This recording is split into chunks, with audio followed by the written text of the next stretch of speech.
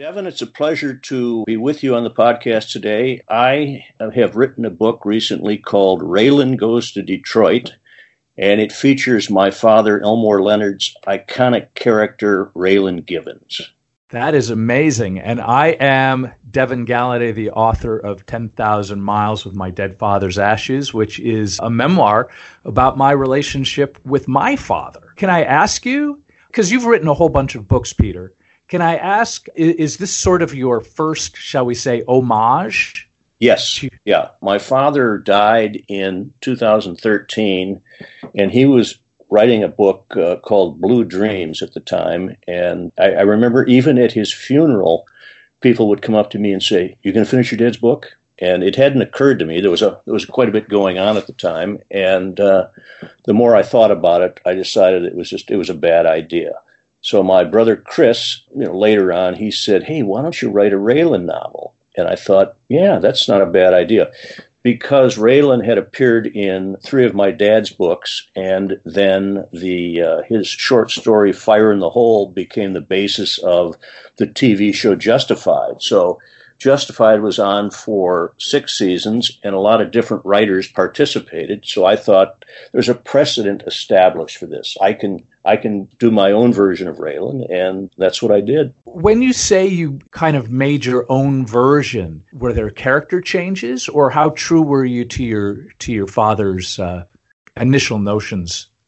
Well, I took Raylan out of Harlan County, Kentucky. I think that's really where he's most famous for being, and I brought him to Detroit, and he's on the U.S. Marshals Fugitive Task Force. And so that's how the book begins. And then I just told my story with Raylan. It had nothing to do with what my dad had done earlier. Did you change any of the characteristics of the character? No, I kept him, much as my father wrote him.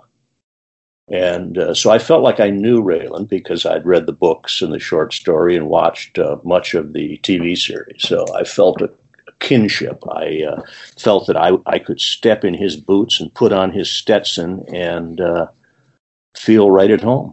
What do you think your father would have thought? I think he would have been very happy. And in fact, the U.S. Marshals that I hung around with in Detroit that have read the book have said that your dad would be very proud.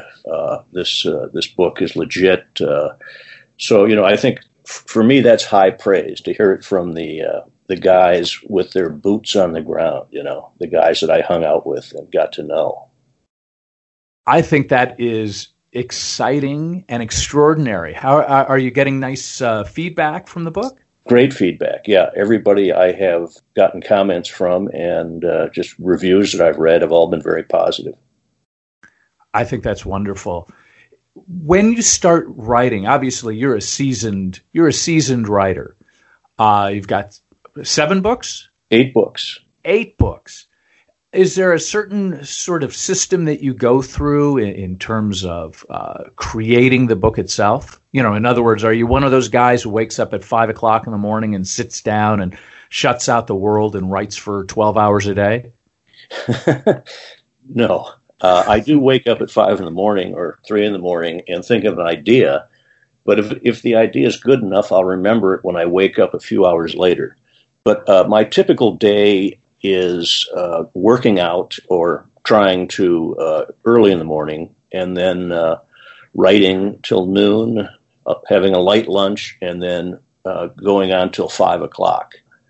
And that has worked for me. I like it. Once I get immersed in the story and kind of get lost, and so that's my typical work day. Yeah, wow! I couldn't do that in a million years. How long did it take you to write your novel? Well, it's a memoir.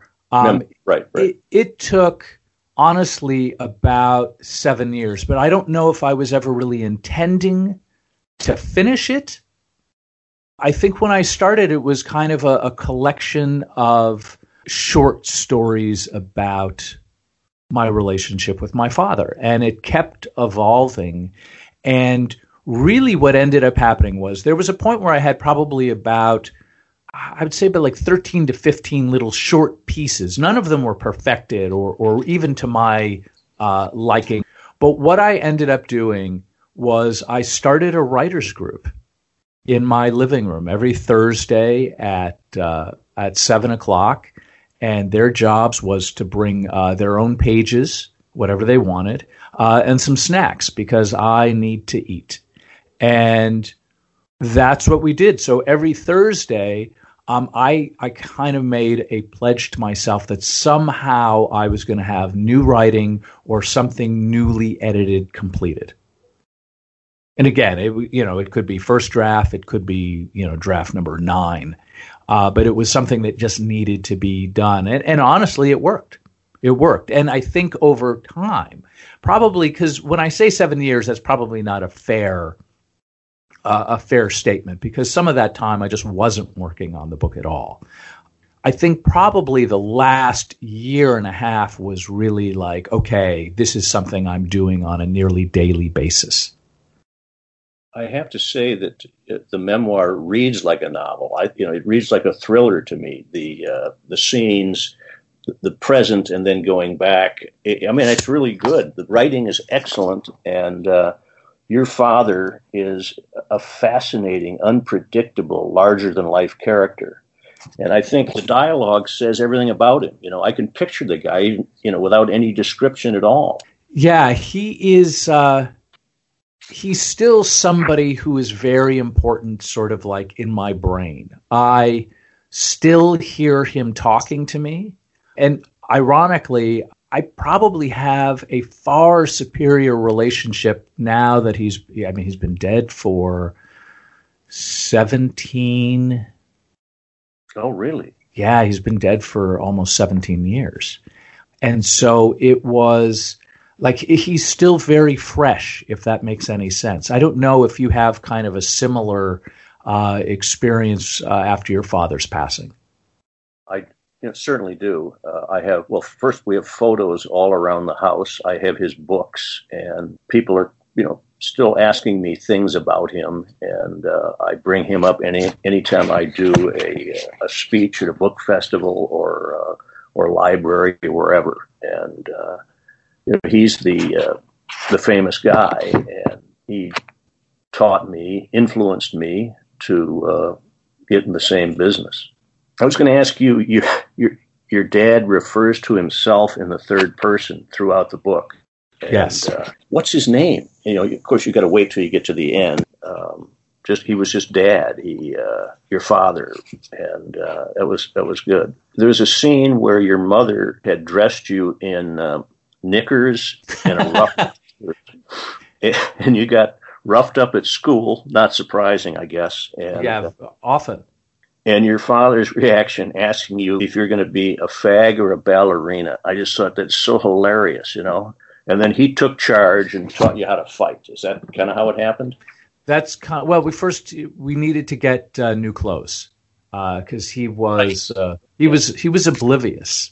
I think he like yourself, he would get up at 5:00 in the morning. He was gone very often, and I was allowed to change. So looking back, I don't think he he would have known, and I think there was a certain humiliation on my end. But he did have a way. He did have a way. It was just a very interesting time. Yeah, he totally taught me how to fight. He was absolutely about hit him in the back of the head with a hammer, and let him know it was you when they're on the ground. That reminds me of a situation that I was in grade school. I went to a Catholic school, and I would go into our town, very unfashionable, and many of the public school guys were a bit hipper than that, and they'd make fun of me. And so I remember going home one day telling my dad, and he looked at me and he said, "The next time one of those kids says something to you, tell him you're going to shove that boot down his throat." And I felt good, and nothing ever happened after that. Did you shove a boot down a kid's throat? I didn't have to. No. Yeah, well, good. I think, again, in the, for me, it was the 1970s. Looking back, I think we pick on each other. Yeah, definitely. I think kids pick on each other, and looking back, it probably was largely harmless. We'd get into physical altercations and stuff like that, and once in a while I'd get punched out. But that was kind of a seminal moment, was when Dad, for me, found out, and sort of like, I think in some ways, fathers are supposed to do that. Sure, without question. Your dad told you to hang on and not let go, even when the teacher or whoever was trying to break up the fight came into the scene. Yeah, well, that's, for him, it was like, you want every kid in school to know that you are going to fight. You want every single kid to know. And then once everybody knows, it becomes less entertaining. Without question. Yeah, if it's not going to be a free pass in abusing you, then you're going to roll on the ground. And I was terrified of him. I was terrified of fighting, but I was so much more terrified of him that there was like, oh yeah, no, I'll fight whoever you put in front of me. I understand. There's a scene where you, I think you swear at your mother, and your dad takes you in the car and he drops you off at some remote location and just leaves you there. And that was pretty powerful. And I was wondering, you were a young guy. What did you think? Well, I was terrified, if I'm honest. It was a weird, very seminal moment where I think I was getting a little, big for my britches, for lack of a better description. And when he left me there, I was startled, and B, I was terrified, because this was without question. This was downtown Los Angeles in the 70s at night. It was weird and creepy and not safe. And at the same time, there was this, the seminal moment was not that I was scared, because I think that happened routinely. There was this little thrill. There was kind of one of those moments where, I don't know if you've ever gone to a party and you look across the room and there's sort of a pretty girl, and you're all of a sudden like magnetized by it. Definitely. But I was magnetized to that. I was magnetized by its seediness and underbellyness, which is not a word.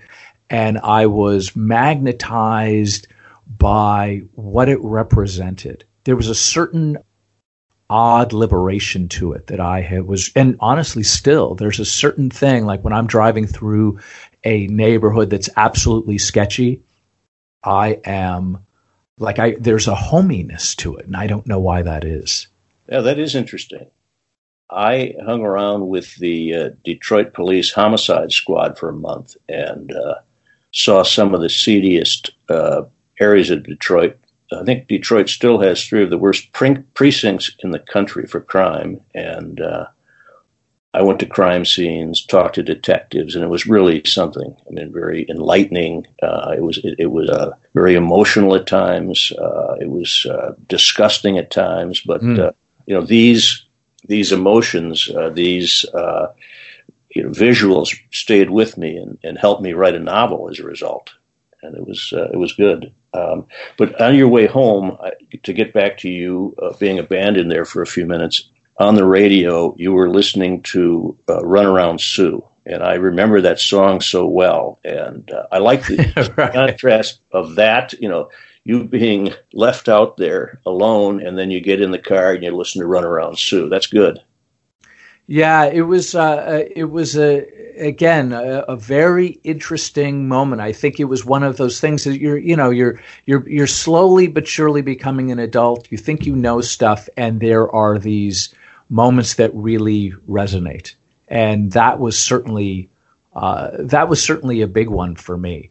When you were riding around, because to me that is, like when you're like, oh, this is dangerous and seedy and disgusting. I'm riding around with the police sounds like, oh my gosh, I need to do that. Is there a place I can go and just ride around with the police?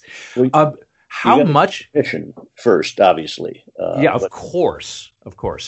I think it's fairly routine. newspaper reporters want to do it, novelists want to do it, and I think the police stations are generally receptive. But yeah, I would encourage you to do it. Are you thinking of writing a novel? Are you writing a novel?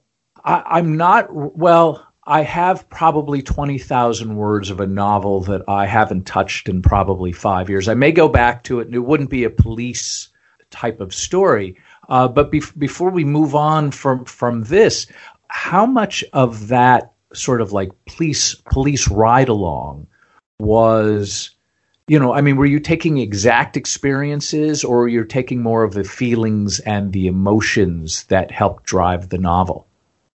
I was taking both. I was writing down everything that sounded good, anything everyone said, and made notes of the crime scenes, the murder scenes, the way the bodies were positioned, how people were killed. I mean, every little detail that I thought might serve me in the writing of a novel, one or more. So I used everything. Now, obviously, Raylan is, originates with your father, but then we have a number of other characters that are new. Where do they come from for you? In terms of the writing, and then, are they based on anybody? How did they manifest? The U.S. Marshals are based on marshals that I met in Detroit, San Diego, and El Centro, California. So they're modeled after these real people, and so that helped. And then in Raylan, I have a kind of a recalcitrant FBI agent. And when I was hanging out with the marshals, one of the themes was how the FBI and marshals bumped heads constantly. The FBI had the cachet, they had the name, but the marshals were better at hunting fugitives and doing some other things. So it was an interesting situation. So while I was writing the book, I thought, okay, I'm going to use an FBI agent, a female, a good-looking Latina from Tucson who teams up with Raylan. She's looking for the same fugitive he is, and she comes in from Arizona, and they bump heads, and the prisoner that they are both after is found in Columbus, Ohio. So they get in a car and spend 8 hours there and back, and we get to see their relationship unfold, and then they get reunited later on when the fugitive escapes and heads west. So it's kind of interesting. I like having the female. She's got a chip on her shoulder for a number of other reasons, and she and Raylan have a tough time together, and yet that there's affection there. They like each other too. So it kind of reminded me of grade school. Young guy getting to know a girl, Yeah. Does that ever go away? I don't think so. No, I don't. I think that's an interesting moment to have, where there's sort of these two people where they're butting heads, that they're required to spend this time together. Probably. I wanted to ask you, you took your dad's ashes through security at probably a few airports on your way to Spain, I got to believe. And yet, I didn't read anything about anyone looking at your official papers, carrying this container of ashes, and no one wanted to look at something. No, it was totally bizarre. I don't know what the rules were for Spain. The only thing I had done to talk about the scattering and even bringing his ashes into Spain, I ended up calling up, I think it might have been the Consulate General of Spain in New York. I called up somebody and spoke to directly, and I'm like, do I need any special permits? What do I need to do? And they were like, no, just bring him on. Bring him in, do whatever you want to do. So that was a non-issue. Now, when I had landed in Madrid, I don't remember going through any kind of security, so there wasn't anything to write. Coming or taking taking him on the plane, they spotted him. I mean, he probably looked like a brick of cocaine, I'm assuming, in an X-ray machine. And they dragged him, and I squealed, and, maybe it was just the moment.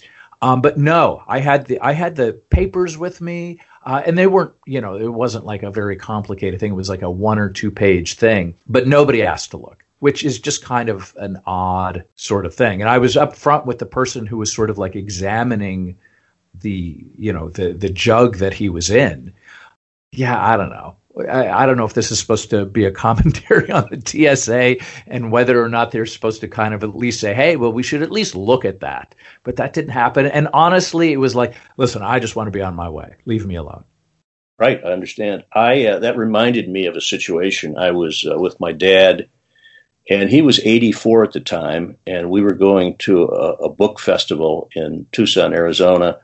And I went through first, put my bag on the conveyor belt, and as I was doing that, I said to him, "You didn't bring any weed, did you?" And he said, "Yes, yeah, I did." I said, "Okay, all right." I'm thinking, "Oh boy, good luck here." And right. So I go through unscathed, and my dad's man bag is stopped on the other side, and a TSA agent takes out his pack of cigarettes, his Virginia Slims 100s. Can you imagine a guy smoking those? Well, that's a little embarrassing, but yes, please. It really is. So the agent is looking at the pack, and I don't know what he was looking for, but he put it back in the bag, and my father was allowed to go. And then Elmore and I are walking down the concourse, and I said, how many joints did you roll? He said 7. I said, we're going to be there for 2 nights. He said, you never know. That is a fair amount of joints for 2 nights. Yes, indeed. Wow. So when you traveled, I mean, he must have been exceptionally proud that you followed in his footsteps. He was proud. Yeah, he loved to appear with me. We had a nice rapport, and we had kind of a little shtick that we did. I mean, it changed, it varied a bit, but yeah, he loved it. We had a good time together. And yeah, we were at a festival. In fact, it may have been the same Tucson festival, and my father had quit drinking for 30 years, and we were at a table in a nice restaurant with my brother Chris and some other people, and we were all drinking red wine. And my father looked, and he said, "That's what I miss the most, seeing red wine in that goblet, that stem goblet." And God, I'd love a glass of wine. I said, "You're 84. Why don't you have one?" So he had his first glass in 30 some years, and wow. And then he kept drinking. I mean, not out of hand, but it was something, and kind of a exciting moment for him. I could see the expression on his face, the look of pleasure. That's an amazing story that you got to experience those things together. I must admit, my father, certainly as an adult, when I was an adult, we really spent less and less time together. And I think obviously that's what my memoir in part explores. And I think it's challenging. It's challenging stuff. I think he came from a time and place, and maybe not unlike your own father, where there was just sort of like a certain mystique of what it was to be a man, and a proud man at that. Did your father have those kinds of things? Well, he was a Seabee in the Navy, and I think that guys from his generation became men at an early age as a result of what they saw and did in war, and that changed them. And I didn't join the service. It's the last thing I wanted to do. So I think that was a major influence on my father. And he was always a man. He wasn't necessarily a tough guy, but he was a man. And I get the sense that your dad was a tough guy and a man, and a strong man. Yes, he was a tough guy. I mean, I think he had feelings about it. He was also he was also in the military. I think they initially threw him out. He tried to sign up when he was 15, and when they found that out, they gave him the boot. And then he re-upped when he was, I think, 17 or 18. And I think there is something to be said for, joining the military and sort of like having a very, very specific set of rules that must be followed. Yeah, he was a tough guy, but I remember getting a call when I was 17 from the Army, and he was like, "If you join, I will tear your arms out of their sockets." And so, whatever military career I might have considered was quickly nixed. So your father would have been how old? Because my father would have been 87. My father would have been 92. 92. Okay, but it's the same era. Yes. Yeah. For sure. I was thinking about the scene where you and your dad got in a fight. You were older, bigger, and I think you were in high school at the time. You were maybe taller than him, and got in a fight with him, and that reminded me. I got in a couple of fights with my own father, but your dad, I think, got the best of you, and he pointed to himself and he said, "Man," pointed to you, said, "Boy." That's so great, my father and I got in fights because in high school, I would come home drunk occasionally, and my mother always instigated it. She'd say, "Elmore, he's drunk." And, my father said, "Well, what do you want me to do?" And then we would just sort of get into an altercation, and I threw him down a couple of times. I was much stronger than he was and bigger. And so, and then I'd wake up in the morning and think, did I just throw my father down last night? And I was, contrite. It was appalling in a way. Sure. I think had I won, I probably, if I had actually hit him in the way that I had intended in that moment, I think I probably would have had a lot of feelings about having done that. Now, that said, I think, at the time when I say I'm bigger than my father, and I think I described this in this particular scene, I was 5'9" and he was probably 5'7", but he probably weighed 230 and I probably weighed 120. You know what I mean? I was just like a little string bean. So when he hit me, it was like, game over. Sure. Oh my God. With that kind of weight and strength. And I was fascinated to learn that your dad had, other marriages and families and children. I mean, that was really unexpected. What did you think when you found that out? I think it was at a time in my life that I was living with a girl. I was like 20 or 21 years old, and we had this terrible apartment where people were, like there were hookers and cocaine deals that are right in front of the bedroom window.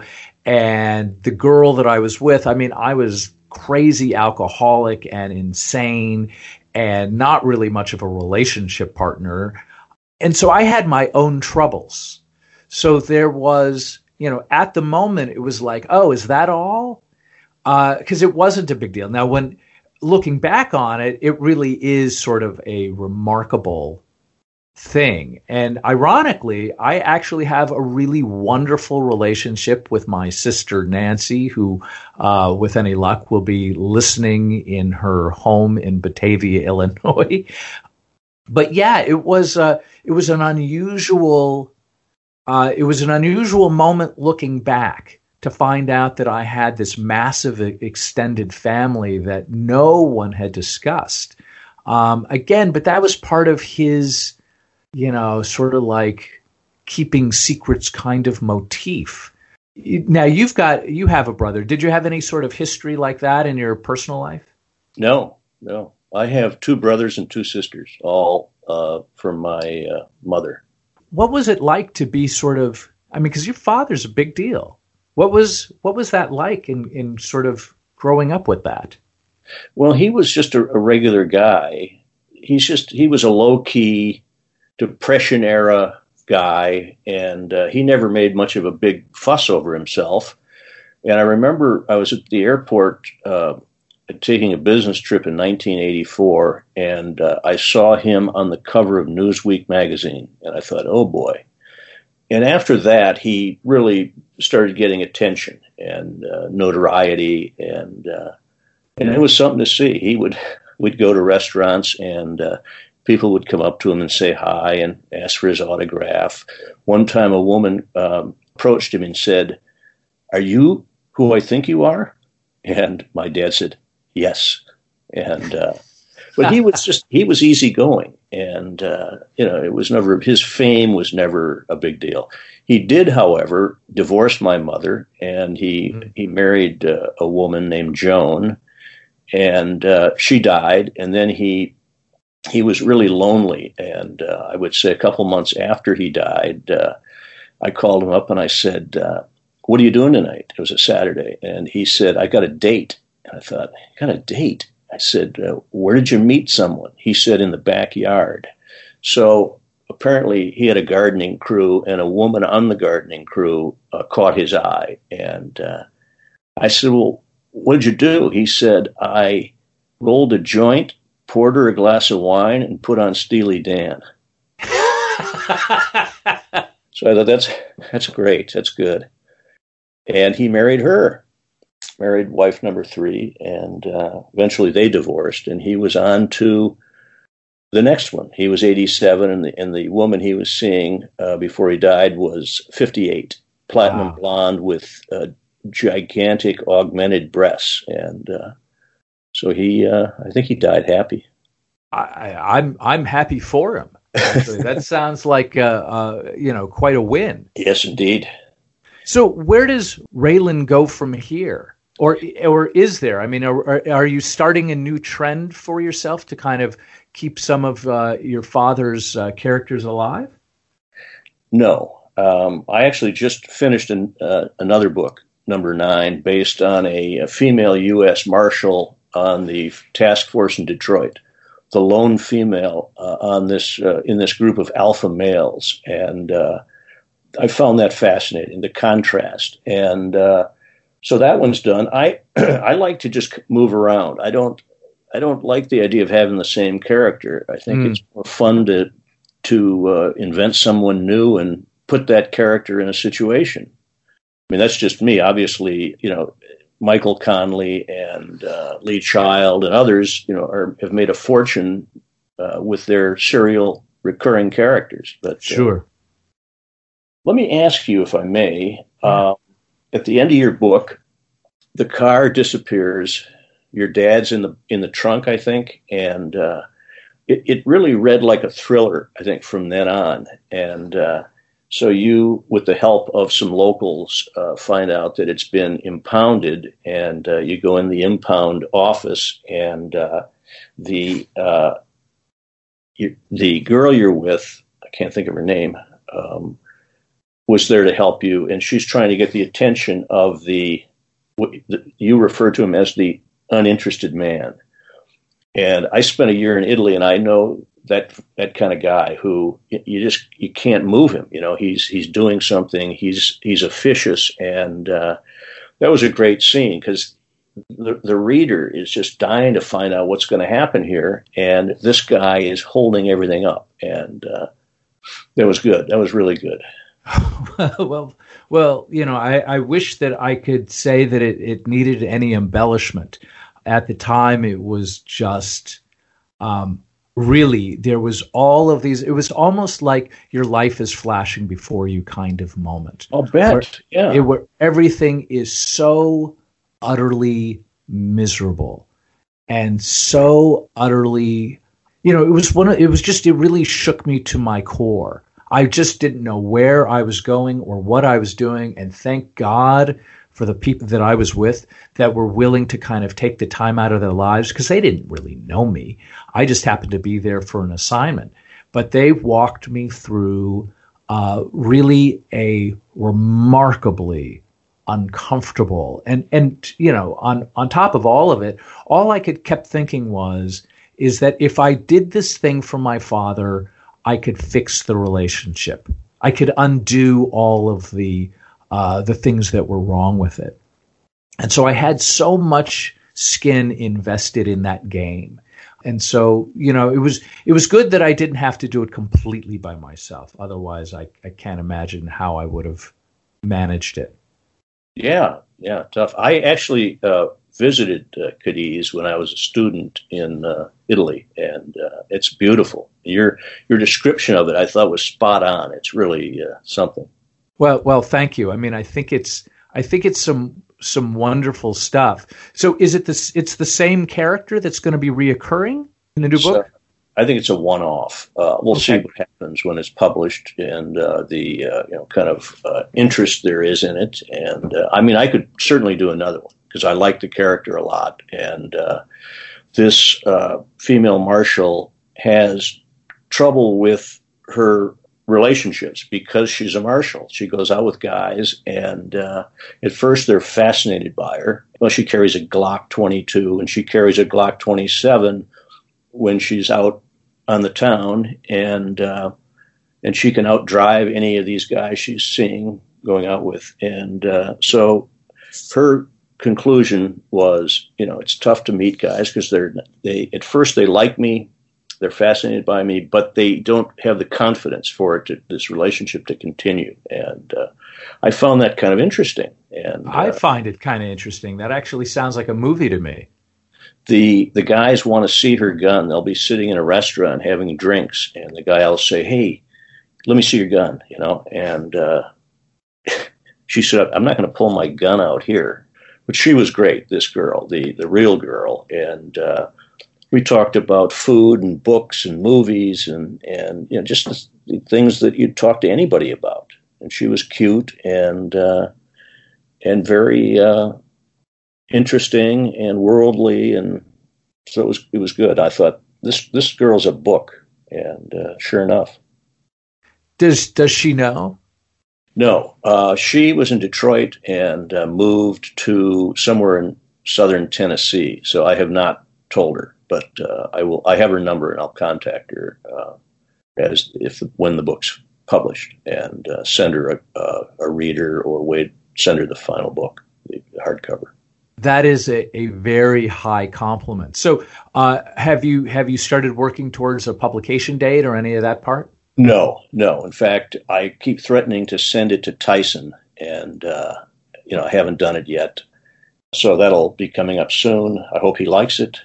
But I have to say, there's a line that your father uses a number of times, and I just think it's so great.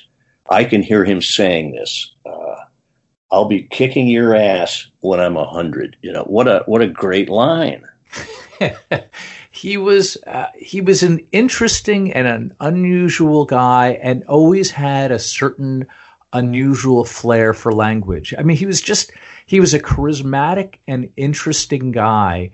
And I mean, I think, it was a line that I've heard him say a number of times. And I'll tell you what, I'm now in my 50s, and it's like totally true. And I can't see that changing. If I have the good fortune to live for another, 48 years, I imagine that I'll be thinking of him. I'll bet. Yeah, with a line like that. And I know his name. Will you tell the audience what his name is? Oh, it is David Henry Galladay. Wow. Excellent. Yeah, he's he was my greatest hero, and I hated him. I understand, yeah. And I guess that's why we write books, because we have these stories burning inside of us that have to get out. Right. It must have been cathartic to write your novel or book. I mean, I keep saying novel because it reads like a novel, but yeah, no, this is sadly or whatever it might be. It's just my experience for the most part. Yeah, I mean, I guess it's just all a work in progress, and I'm going to keep writing. And so now that you finished this next book number 9, is it? Yes. Are you going to, have you already started developing? Do you know what you're going to be writing for book 10? Because I just have this imagination or assumption that if you've already written 9 books, you're just doing this. You know what I mean? Yeah, without question. I've written 20 pages of a new one, and I'm writing a couple of scripts based on another book that I wrote for a TV series, and so we'll see what happens with that. So are you going to make me a promise that you will send out your new book to Tyson? And by the way, for people who don't know, that is the publisher of Rare Bird, where we are both, I'm hoping, proud writers of.